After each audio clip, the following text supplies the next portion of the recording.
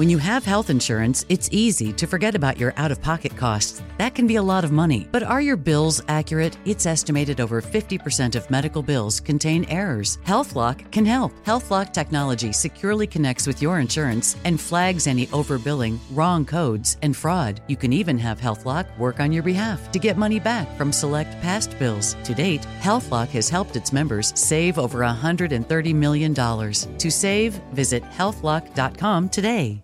When you buy Kroger brand products, you feel like you're winning. That's because they offer proven quality at lower than low prices. In fact, we guarantee that you and your family will love how Kroger brand products taste, or you get your money back. So next time you're shopping for the family, look for delicious Kroger brand products, because they'll make you all feel like you're winning. Shop now, in-store, or online. Kroger, fresh for everyone.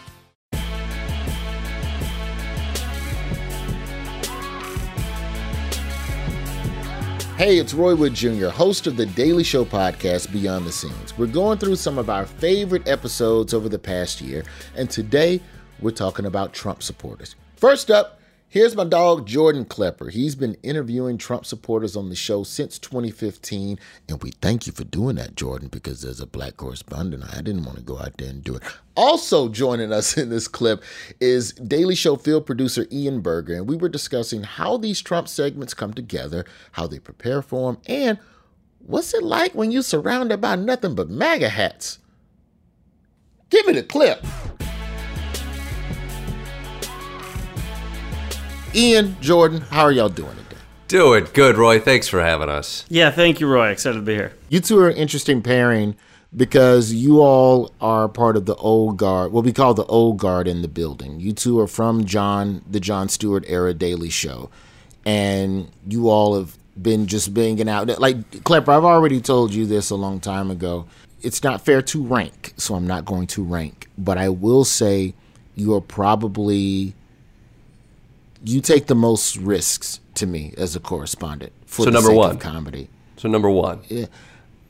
Okay, listen, John Oliver got his nose broken, the camera kept rolling. We both would have went to the hospital. So John Oliver tripped and got his nose broken. Let's not talk about like he was in some hairy situation. Dude was running in a field, tripped for a B-roll gag, got his nose broken. Mark! Yeah! Freedom! Ah!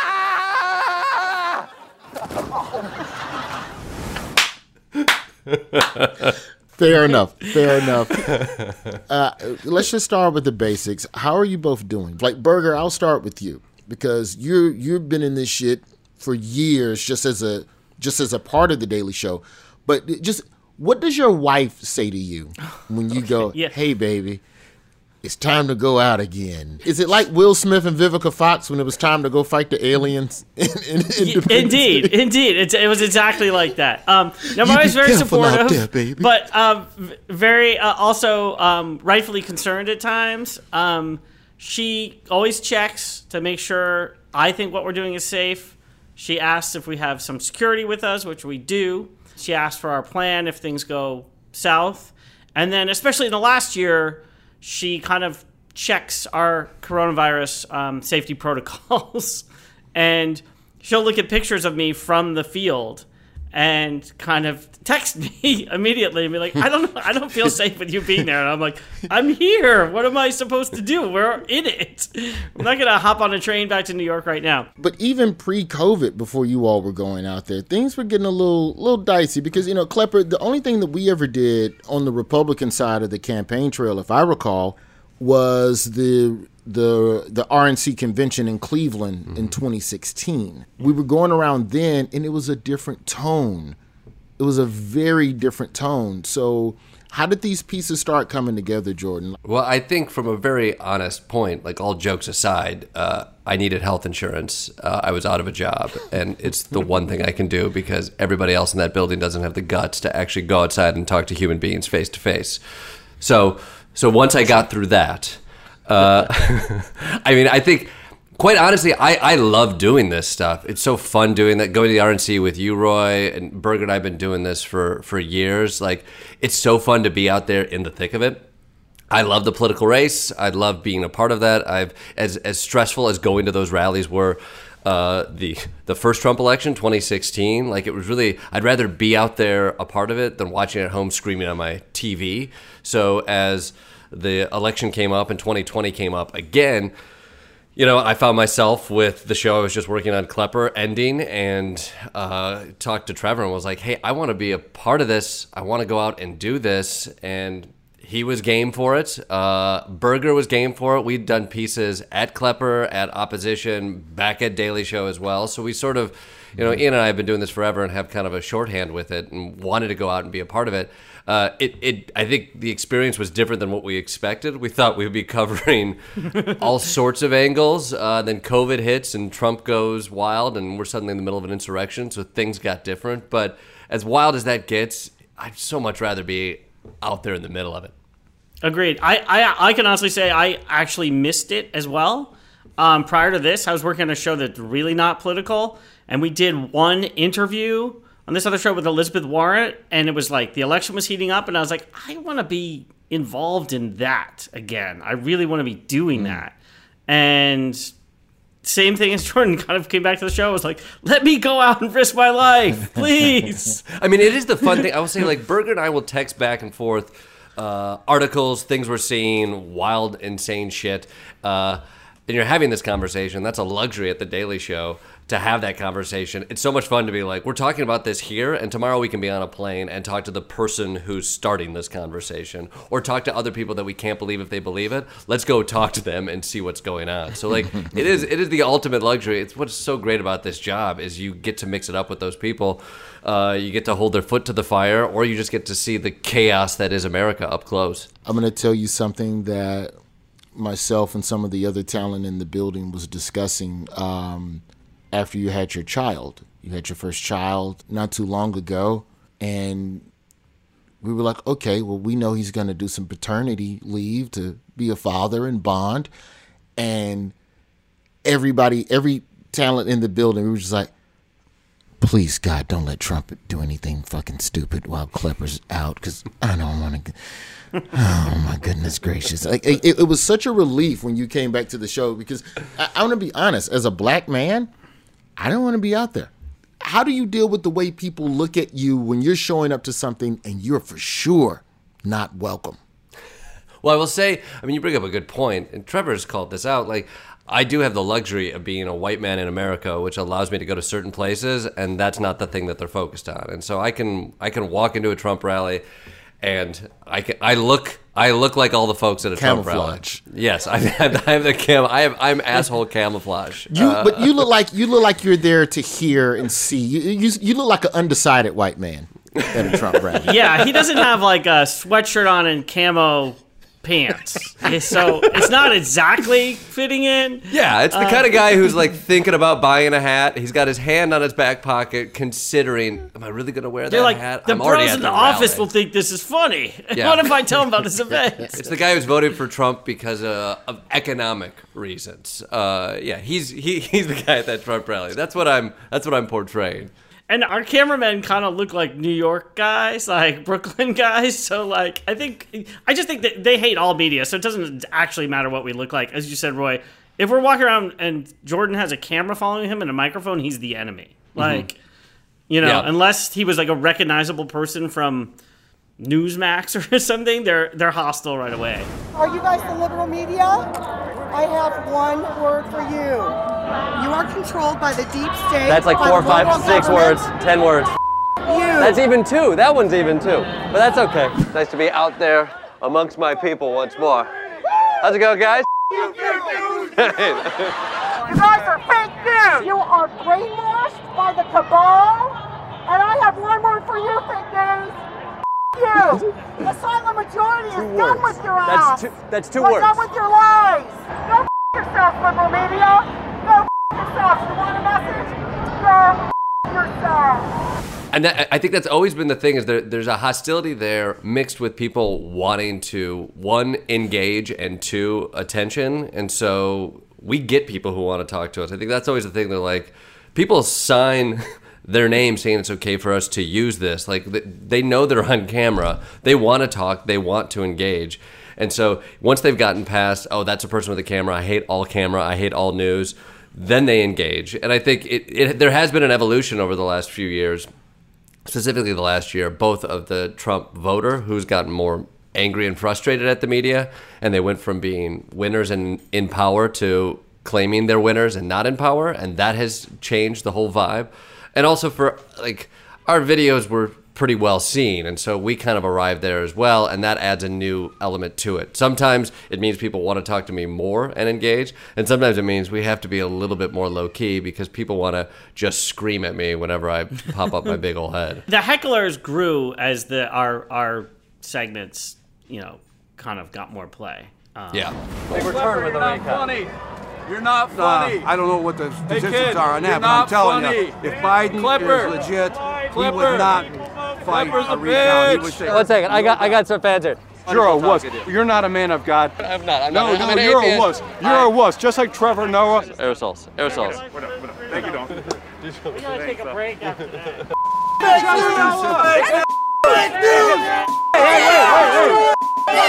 Second fiddle to a second fiddle. He's the anti-American guy. Berger, what is the biggest difference to you in Trump supporters, just in the energy of these events from 2016 till now? Because you're essentially the guy that's got to have George back while he's in the shit. Yeah, as Jordan kind of hinted, like, there was a change. 2016, their rage was just directed at Hillary Clinton. Like, it was so focused, and they were excited. Then they win, and we started doing these events December 2019. So the crowd was, like, cocky. They weren't angry at anything specific, and they didn't have a target because Biden wasn't the candidate. And then as it evolved, they didn't have this rage, the white hot rage at Joe Biden the way they had it for Hillary Clinton. These extreme nations, they don't treat women with respect. We treat women with respect here. Yes, we do. That's an American ideal. Yeah. Tell me about your shirt. Well, what's it say? It says, Hillary sucks, but not like Monica. Hilarious. So we were talking about treating women with respect. It's an American ideal that we treat women with respect. You got to give me the back of that shirt one more time. That's too much fun. Trump that bitch! We don't even see the irony in it. I love it, right? When we started doing these, they were kind of like cocky and feeling good about their, Trump, their place, his place in history, their place as, supporters, and his chances of getting reelected. So, they almost like took kind of jokes and understood it and were like, oh yeah, big deal, but he's the president. We got, we got everything. We got the Senate, we got half Congress, The thing that I've always hated about the Klepper pieces is how some people will try to frame it. Like, I read YouTube comments. I know you're not supposed to. Don't do it, Roy. You're better than that. That's my guilty pleasure. It's You're that or better than McDonald's, okay? But I like it, okay? You're better. It's You fun. can do it. It's not good for you. It's not good for any of us. It's too late. I read them all. I do. I'm sorry. God bless. And there's sometimes there's always the assertion of, oh, well, you tried to make that person look bad. But as I've always known it, in anything that we've done on the show, we're just having a conversation. Present to me your truth, and let's just see where this goes. How do you process these conversations in real time, Klepper? Because there's so many moments that are not scripted, and this person says something, and you turn it right back on them. You turn their logic against them literally on a dime. It's genius. It's like, how would you ask, Einstein to describe relativity? Sure, he could do it because he knows the theory of relativity. But, you get what I'm going for here. There's some things are beyond. I will say it sounds hokey. It's preparation and listening. I think what people don't see is the process of this, and it has evolved from the John days to what happened a few weeks ago. But what it has evolved to is, like, Ian and I know we're going to go out. We go to an event where people are going to arrive and have opinions on. We see what the news of the week is, what people care about. And we start having conversations about what we hear they think and about the other perspective. And so we start to amass, like, the conversation beforehand. We think it through.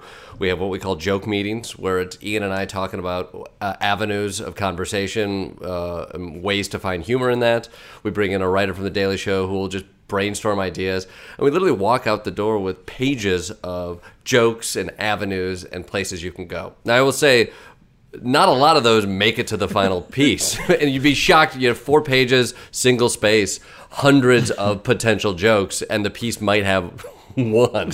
But it's all worthwhile because we've had the conversations. We see what the issues with the arguments are, and then we go out, and then you got to just fucking listen. I got Ian there, and he's off camera as well, and so we're both listening to this person, and we're talking about like avenues. And once you get out there, you realize the reality on the ground is different than what it is back in the studio. It's why going out is so important. It's what the Daily Show also does. Like, we are there. And so the assumption you have is like, everybody thinks this. You might get there and you might have a page of funny notes and things you want to hit, and you realize they don't think that. So you let it go and you find that new avenue and start discovering things. And as a guy who comes from improv, all the gold comes from discovery and all the connections come from listening. And so you pay attention and you ask a fucking follow-up question, because it's the one thing that breaks every Trumper's brain. It's that they could be challenged with the question, why? And you have them walk through why, and more often than not, they don't know why. And so they get caught up in pretzels because, yes, A, I'm a genius, but B, because they haven't thought it through. That's where we get so much of our humor from. And Jordan is obviously a genius. He's the greatest. Thank you. Number one. As Roy said. He said number one. As Roy said. I mean, people understand some of this, and this is Jordan retaining all of the, like, those 4 pages of questions or jokes in an amazing way. But some of this is debate prep. Like, we know that we are going to debate mask usage with people there. And we know, like, so you have to have some of, statistics ready. You have to have some of the science ready. And Jordan retains that and is ready to go when people are just like, oh, I heard it, it doesn't, stop transmission. And then Jordan's like ready with like, really? Nobody says that except for all these people say the opposite. And so that's kind of like debate prep, but in a way, like, the debate prep happens when Jordan and I are on a plane having a drink.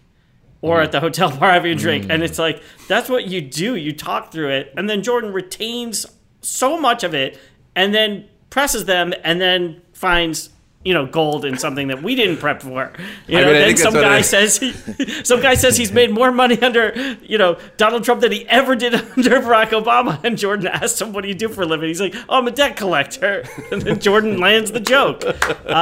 So, like, you can't prep for that. You just need Jordan standing there asking the question and ready to pounce. Are you in a better place than you were 4 years ago? Absolutely. Absolutely. Is America in a better place than they were 4 years ago? I believe absolutely. We have higher unemployment, we have 200,000 people dead due to COVID, and we have riots in the streets. Yes, let me just tell you this much. Yes, I'm doing much better. I'm literally making 4 times as much as I was making when Obama was president. What do you do? I work for a debt relief company. Yeah. So now, as a debt relief employee, you make more money under Donald Trump. Yeah, I do, yeah. Yeah, it's good to be a white debt relief collector. I do like that so much of it is how much can you retain from the conversation and argument you had at the bar the night before. It's like that is a skill set that you'd be surprised how important it actually is. Burger is your drunken sparring partner. It is. You go, you order a whiskey or two, you have that conversation, you read on the news, you argue a little bit, and then you wake up the next day and with a sober mind, you have it again. As Jordan said, sometimes you're prepared with like their arguments, and you do that by reading the news and reading Twitter and reading your kind of racist neighbors' Facebook pages, which I do. Thank you, Carl. A lot. Yeah, thanks for the prep, yes, Carl. You have to. And you're ready, and then sometimes they don't bite on any of that, and they just go down a different avenue, and Jordan is there to pounce, and it's great. Well, all those moments that stick out in my mind are all these things that you could never prepare for. Like, we went to a rally, and a guy throws his sister, the nurse, under the bus because he doesn't trust any doctors or nurses. My own sister's a retired RN, and we're not talking right now because of her beliefs. So when it comes to heroes, there's doctors, there's nurses, and then there's the pillow guy. Yeah. What have you learned from Mike Lindell? He's a true blue-blooded, red, working American man. Which color? Blue and true. He's a blue and true, red-blooded white man. That he's, got them all in there. Yeah. Or people start talking about racism in a way that you never expected, or you have the debt collector moment. you like all these things come out, and you're not going to read that in an article, which is what is so fun about those moments.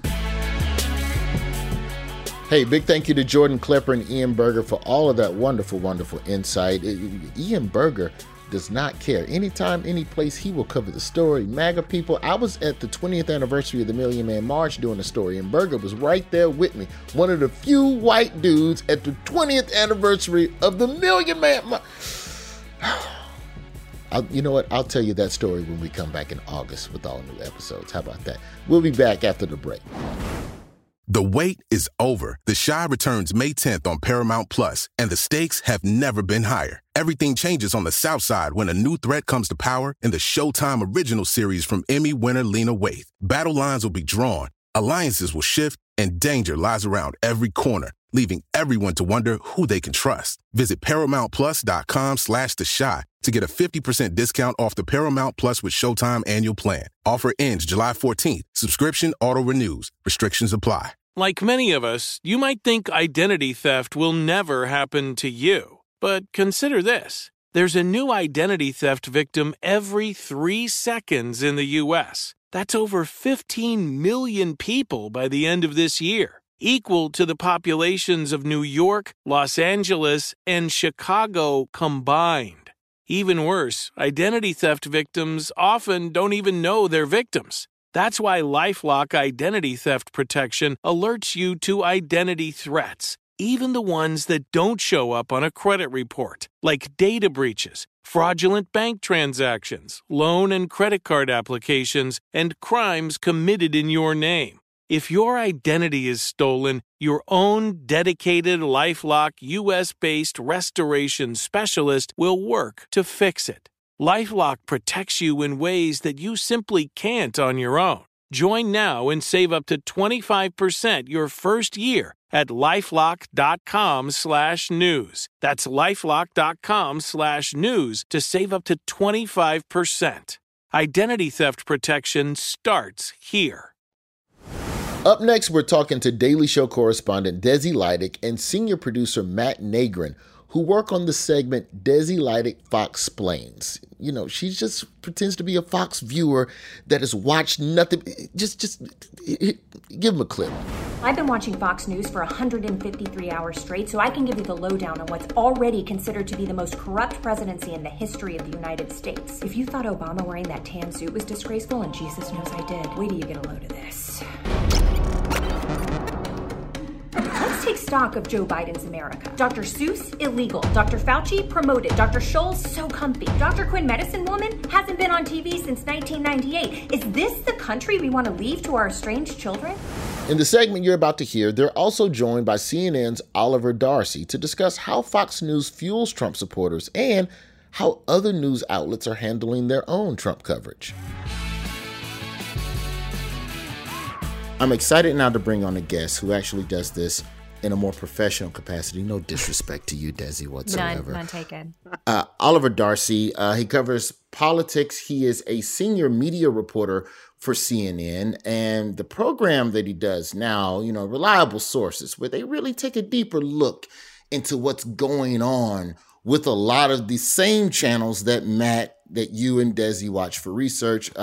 Oliver, welcome to Beyond the Scenes. Thank you. Now, you regularly, as a professional journalist, can I call you that? I know a lot of people try to dodge that title now. No, you can call me that. You're not scared? You're not scared to be a proud and open journalist in these challenging times? I'm a proud and open journalist. Okay. You all cover a lot of the misinformation and conspiracy theories that bounce around out there. When did that turn? Well, you know what? Let's go back in history with you first. When you used to work with Glenn Beck over at The Blaze, where you kind of swam in those waters professionally, and then eventually you got over to CNN, and then you are now the guy who takes a look back at that same environment. How did you make that? When did you decide to make the transition? What was it exactly that was happening in the world or with you personally? I think I started off there. You know, I was always conservative growing up. And so when I was out of college, you know, working for Glenn Beck's conservative news site was sort of was a cool thing. And I was sold the promise that they're going to do conservative news, but like do good conservative news. Like there are a lot of strong liberal websites out there. Huffington Post is a good example of this, but they do solid news. Unfortunately, I think a few years into that, I realized maybe that's not exactly what they really wanted to do. And so I made a jump over to Business Insider. Now I'm at CNN. But it has given me an interesting perspective because I am very familiar with a lot of the key players in the conservative news media. I know a lot of them still. I talk to them. And it's allowed me, I think, to really succeed on this beat. When you see something like, Desi, of course, is playing a character. Yeah. But when you see people in the real world out there, I won't say quite tinfoil hat with their beliefs. But when you see people, basically going, the vaccine and lizard people and, Hillary's emails and Joe Biden's son sold me crack last night. Like when you see that type of stuff, what does it make you feel with regards to what conservative media has become? Well, Desi's segments are very funny until you realize that there are so many people who actually have those views and have been told these things and believe them. And so I think it's incredibly alarming. And I don't know how we actually solve this problem because there are these incentives from whether it's Facebook or social media or just, Fox News or talk radio or whatever it is. There are these incentives to put these things out there to mislead other people, to give them what they want, the feel-good content, the red meat that really fires up the base. And I'm not really sure how we get out of it. So when I see people on television, I was watching Jordan Klepper, for instance, went to that New York City anti-vaccine rally recently. It's funny. Yes, he did, because Desi and I said no. No, thank you. Yes, he did. He's funny, but it is incredibly disturbing because these people have been sold a bill of goods from these dishonest actors who, in many cases might not even believe the stuff that they're actually selling. We know, for instance, that in the Fox control room, as they're producing these anti-mask segments now, they're all wearing masks, right? The New York Post, as they put out these anti-mask things and say, you guys should repeal your mask mandates, they're required to wear masks at the office. And so when you know these things, it is frustrating as hell. Oliver, you can probably even connect A to B on some of these things because on Fox, they talk about do we really think the vaccine is safe? It might give you fertility problems. 6 months down the road, who knows? And then the people in the Klepper segment are saying the exact same things. So where they're getting this. And there's no longer this hypothetical that's is it bad that Fox is doing this? Or is it just kind of fun? It's no, it's actually horrible. These people are absorbing it and repeating it out immediately.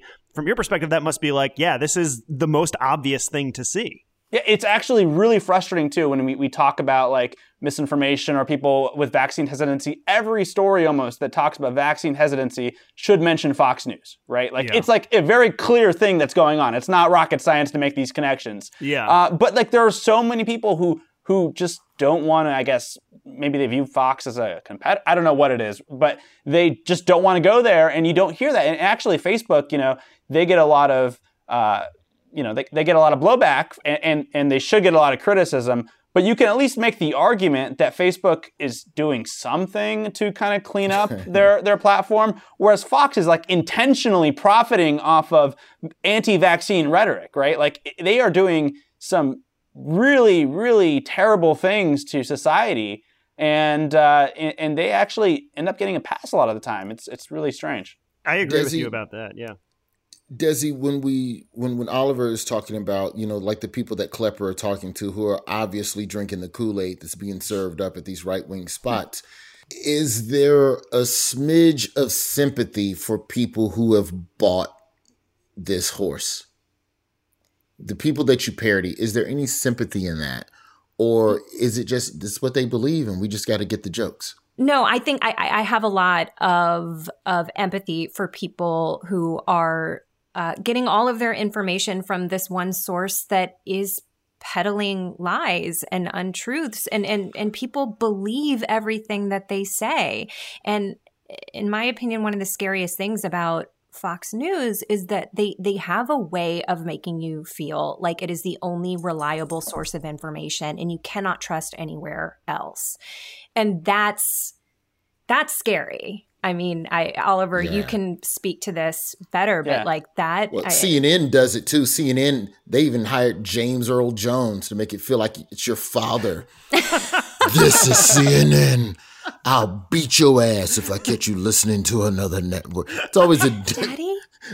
Every news network is a deep voice guy. Oliver, where do you think this political? I'll tell you where I think, and you tell me if I'm right or wrong. The politicization of the news and like this debate culture, to me, and Nagrin, I know you watch this show too.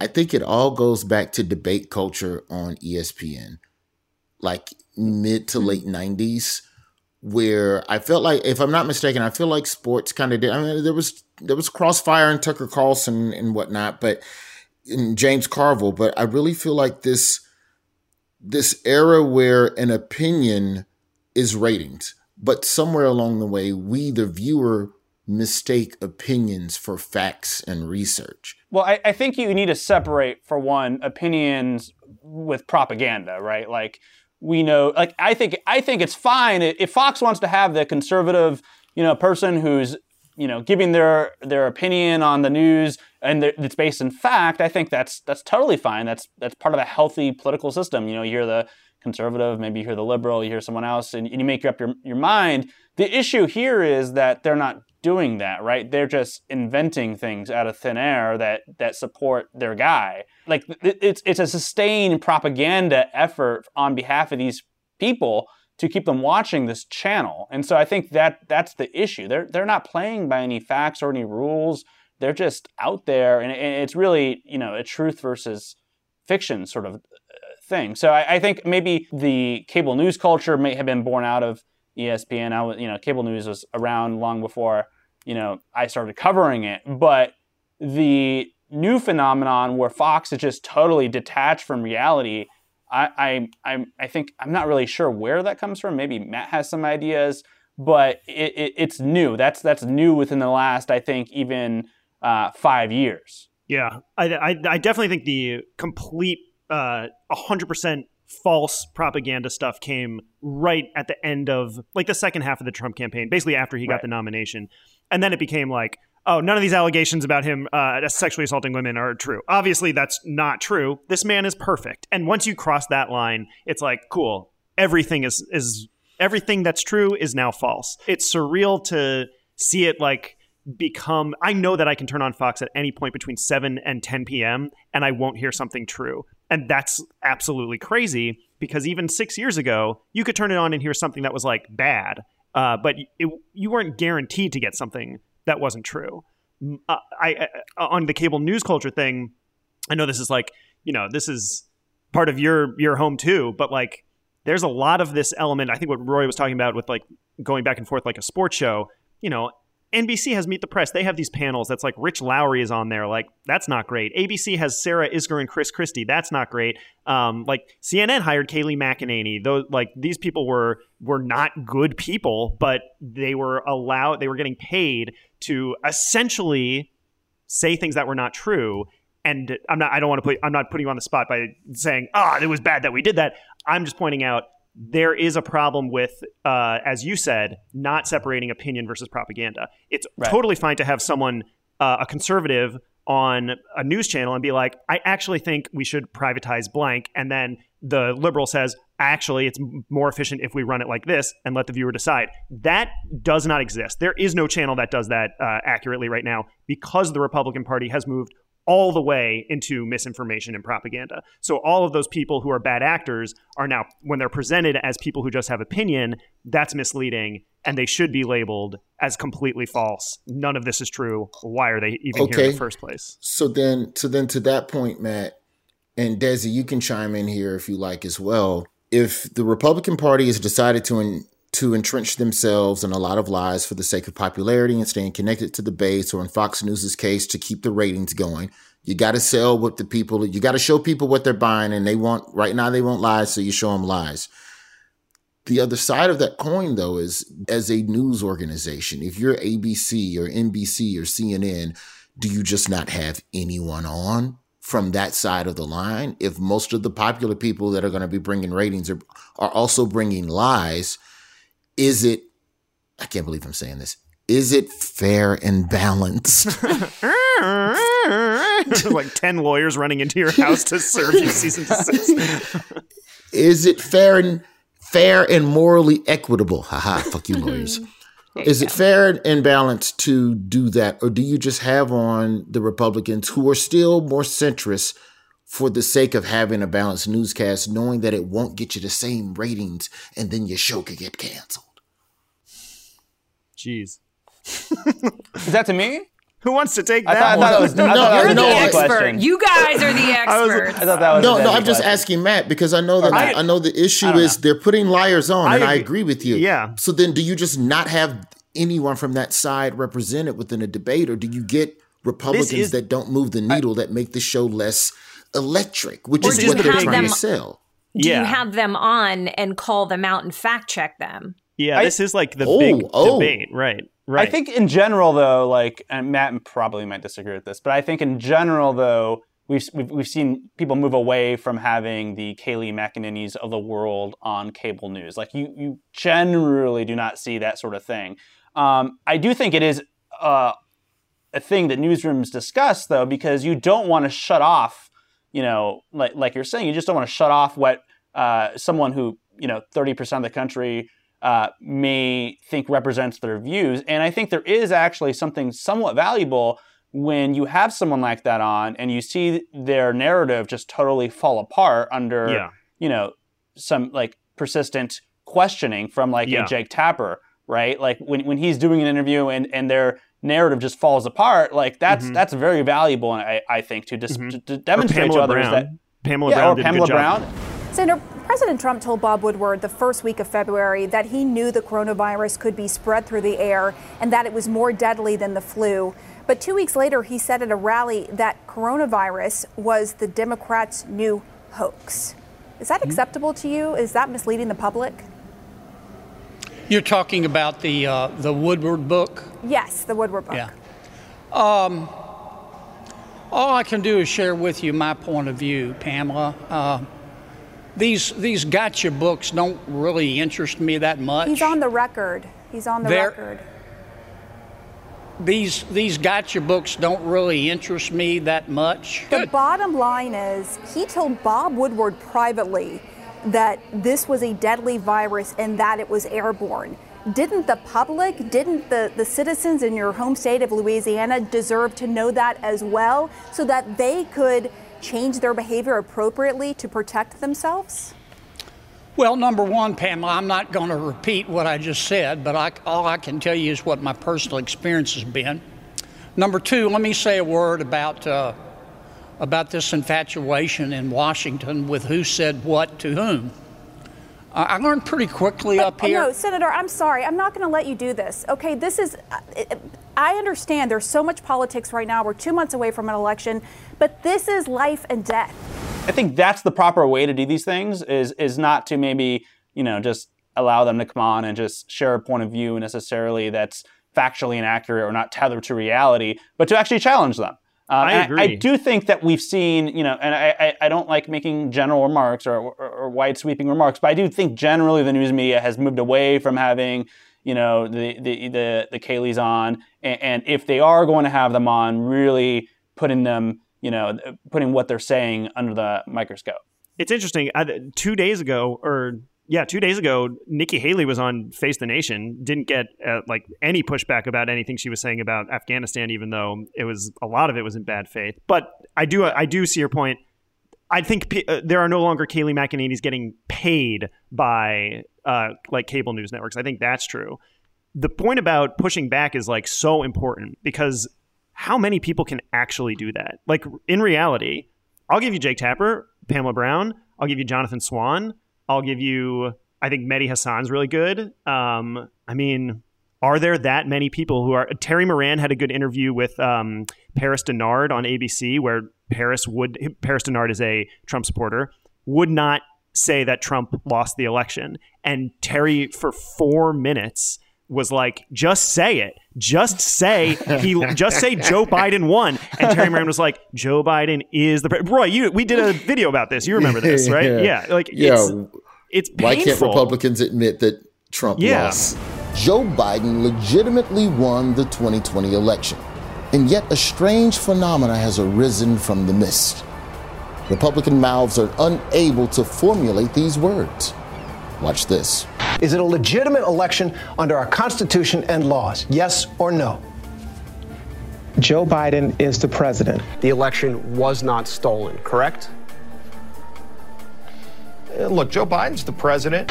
Republicans seem to know that Joe Biden is the president, but not how that happened. Do they think a stork delivered Joe Biden to the White House? Do they think he tunneled into the White House, like some sort of reverse Shawshank? Do Republicans believe in an immaculate inauguration? Yeah. And so, that's good questioning. Those people should be commended and just held up as examples of how to interview these people. But the reality is that, most people can't do that, or they choose not to do that. And I think the difference between the debate of should you have these people on versus leaving them off comes down to, are you going to have them on with people who know how to treat them? And I don't think there's more than 6 people who can actually do that. So that creates this hole of just bad interviews. Big thank you to Desi and Matt for all of that wonderful, wonderful knowledge. After the break, we're going to talk January 6th. Where were you January 6th? I know where Jordan Klepper was. We're going to revisit a clip where he broke down what it was like to be at the insurrection. And the homie Chris Hayes from MSNBC will be on as well. It's Beyond the Scenes. We'll be right back. The wait is over. The Chi returns May 10th on Paramount Plus, and the stakes have never been higher. Everything changes on the South Side when a new threat comes to power in the Showtime original series from Emmy winner Lena Waithe. Battle lines will be drawn, alliances will shift, and danger lies around every corner, leaving everyone to wonder who they can trust. Visit ParamountPlus.com/The Chi to get a 50% discount off the Paramount Plus with Showtime annual plan. Offer ends July 14th. Subscription auto-renews. Restrictions apply. We went from normal life, healthy child to acute lymphoblastic leukemia or B-cell ALL. The St. Jude team came up to get CJ via ambulance. Shortly after that, I noticed a rainbow. It meant that there was hope. We were driving into hope. To have hope is to have your child healthy, and we have that because of St. Jude. You can help kids fight childhood cancer. Please become a St. Jude Partner in Hope today by visiting musicgives.org. Right around the first anniversary of the January 6th insurrection, we wanted to talk to Jordan a little more about what he's seen in the field since the insurrection. We also talked to MSNBC's Chris Hayes about how the media covered the insurrection and what's next for our democracy. I'm scared. Give me a clip. Chris, what would you say is the biggest failure in reporting as it relates to January 6th? Let's critique our media co-workers here. I would say that one thing that happened, and I think the reporting in the wake of it's been quite good. I think one misapprehension people had when watching it was that it was kind of goofy. And I think that was because of what the cameras were showing as opposed to what they weren't showing. So because you have cameras in the galleries, what you saw was the Q shaman comes in and he sits on the chair and it all seems stunty and weird, and they're all recording themselves. And it's only later when you start to get the footage of the cop who's being, pressed in the door and Michael Fanone being dragged through, and the body cam footage and the assaults and and then the Ashley Babbitt attempting to vault through that broken window and the gunshot that killed her. So I think there was a little bit of a misapprehension in the beginning. And I think it's probably stuck with some people. In fact, some people, I think Tucker Carlson's one example, have tried to keep that going, oh, isn't this a goofy, funny, it's ridiculous to be scared of these people. What are you talking about? So I think that's a misapprehension that was pretty prominent in the beginning, but I think has been turned around. I mean, I think most Americans think what happened there was completely messed up. I don't think the problem with January 6th is that people don't get that it was bad. I just think that there's the bigger problem is this, that fundamentally the Republican Party as an institution is radicalized against democracy, and that they have that there has been the institutions of the country have been slow to recognize that, and they have faced no political price for it among voters.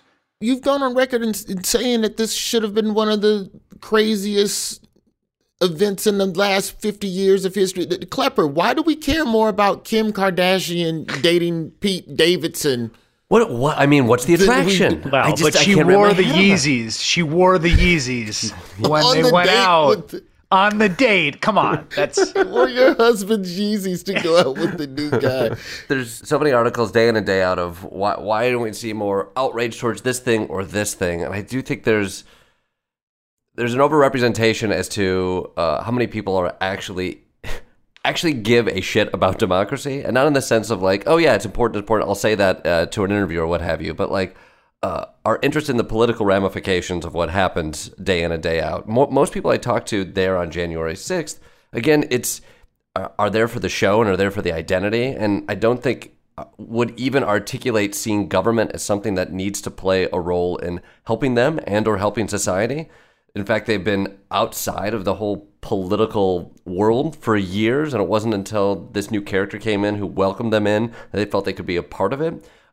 But again, it became about winning above restoring democracy, creating a working government that could benefit people who are in need, protecting people, things of that nature. Like that actually was never an interest to a lot of the people we talked about. It really was just simply about the gamification of the not only the election, but then what happened after that. And so when you're like, why are Americans more interested in this and not focused on how democracy is crumbling? Because we were never interested in democracy as an idea. We were interested in democracy as a bullet to put in a gun that we could shoot to win the contest of my team beat your team. And that's where I'm just like, I don't think Americans are that into politics. Politics is something to utilize government so that its role can help you ultimately. They're into games. Or like civic work, I mean, I think that's it does, it is very identity based. Mm-hmm. And I also think, look, the attentional imperatives here, to your point, like are hard in a million different directions. I mean, getting people's attention about anything is hard. Mm-hmm. I mean, it's like, we've never had more, there's never been more things tugging on our attention. There's never been things that we needed more focused attention on more. And here I'm thinking of the climate challenge, which is like quite literally the largest challenge that humans have faced since we started civilization. Maybe if Mother Nature bought some Instagram ads and was an influencer, right, exactly. More, but continue. Sorry, didn't mean to. Those attentional questions are really hard ones. They're ones I struggle with too. And I don't know the answer to them, but there are a lot of people that are paying a lot of very close attention. There are a lot of people who understand how serious things are. And I think, in some ways, I think there's an argument made that you've never had more discussions about democracy itself as a sort of topic of conversation in my political life, where the issue about like, are we going to maintain democracy? Are we going to strengthen democracy is like an actual topic of conversation that wasn't really the case, I think, like 10 or 12 or 15 years ago. What could we expect when it comes to the future of democracy being attacked? Because the thing that I find that's interesting now is that a lot of the people that stirred the pot in 2016 have been deplatformed. Mm-hmm. So a lot of the ways that these types of people can find each other and the hornet's nest can be stirred up is not the same. Trump is not on television as much. A lot of his cronies are not on television as much. So could they still mobilize like this again? Yeah, it's a good question. I mean, I don't know what the future holds. I know that Republicans have worked very hard to put people in positions to do and pull off what they were not able to do and pull off last time. You have the Secretary of State being primaried in Georgia. You got the Secretary of State election in Arizona with sort of like avowed adherence to the big lie, pro-coup forces. You got a pro-coup primary challenge of the governor of Georgia, right? All these people essentially, whether saying it implicitly or in some cases explicitly, saying like, I will do what was not done before, which was deliver power into the hands of the candidate who lost because I don't recognize the legitimacy of the majority because they're not my people, right? So I really worry about that. And look, at one level, like there's technical problems here about the way that the law works and who's administering elections, but there's sort of a deeper problem. Like I think about this old Yogi Berra line where he says, they should move first base closer to home so there aren't so many close plays at first. Which is like, you can't, like, there's going to be close plays at first wherever you put the base, right? It's like, if you have one of two major American coalitions mobilized against democracy with the belief that the other side is illegitimate by definition and cannot legitimately win, whatever happens technically around election law, like, matters. But ultimately, like, the threat is that's the deep threat. And that threat is there and growing. And so I don't know what it looks like, how it plays out. But look, elections end when the loser acknowledges they're over. Like as a functional matter, that's the definition of the end of an election. And that can't be, if there's a side that will never acknowledge that, then we're in totally different territory.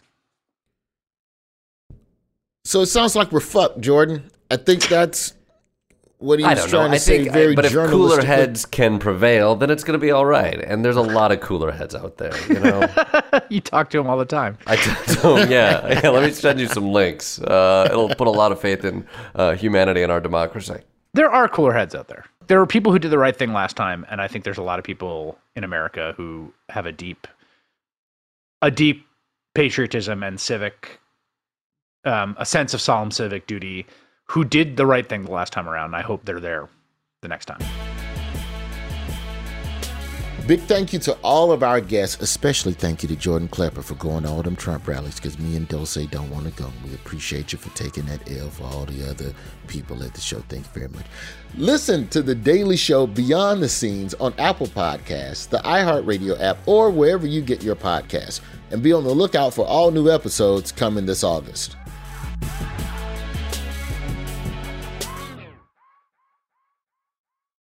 There's no distance too far for the perfect trip.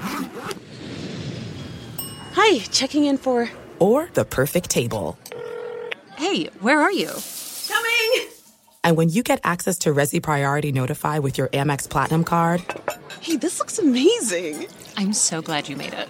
And travel benefits at fine hotels and resorts booked through Amex Travel, it's worth the trip. That's the powerful backing of American Express. Terms apply. Learn more at americanexpress.com/withAmex. We went from normal life, healthy child to acute lymphoblastic leukemia or B-cell ALL. The St. Jude team came up to get CJ via ambulance. Shortly after that, I noticed a rainbow. It meant that there was hope. We were driving into hope. To have hope is to have your child healthy, and we have that because of St. Jude. You can help kids fight childhood cancer. Please become a St. Jude Partner in Hope today by visiting musicgives.org.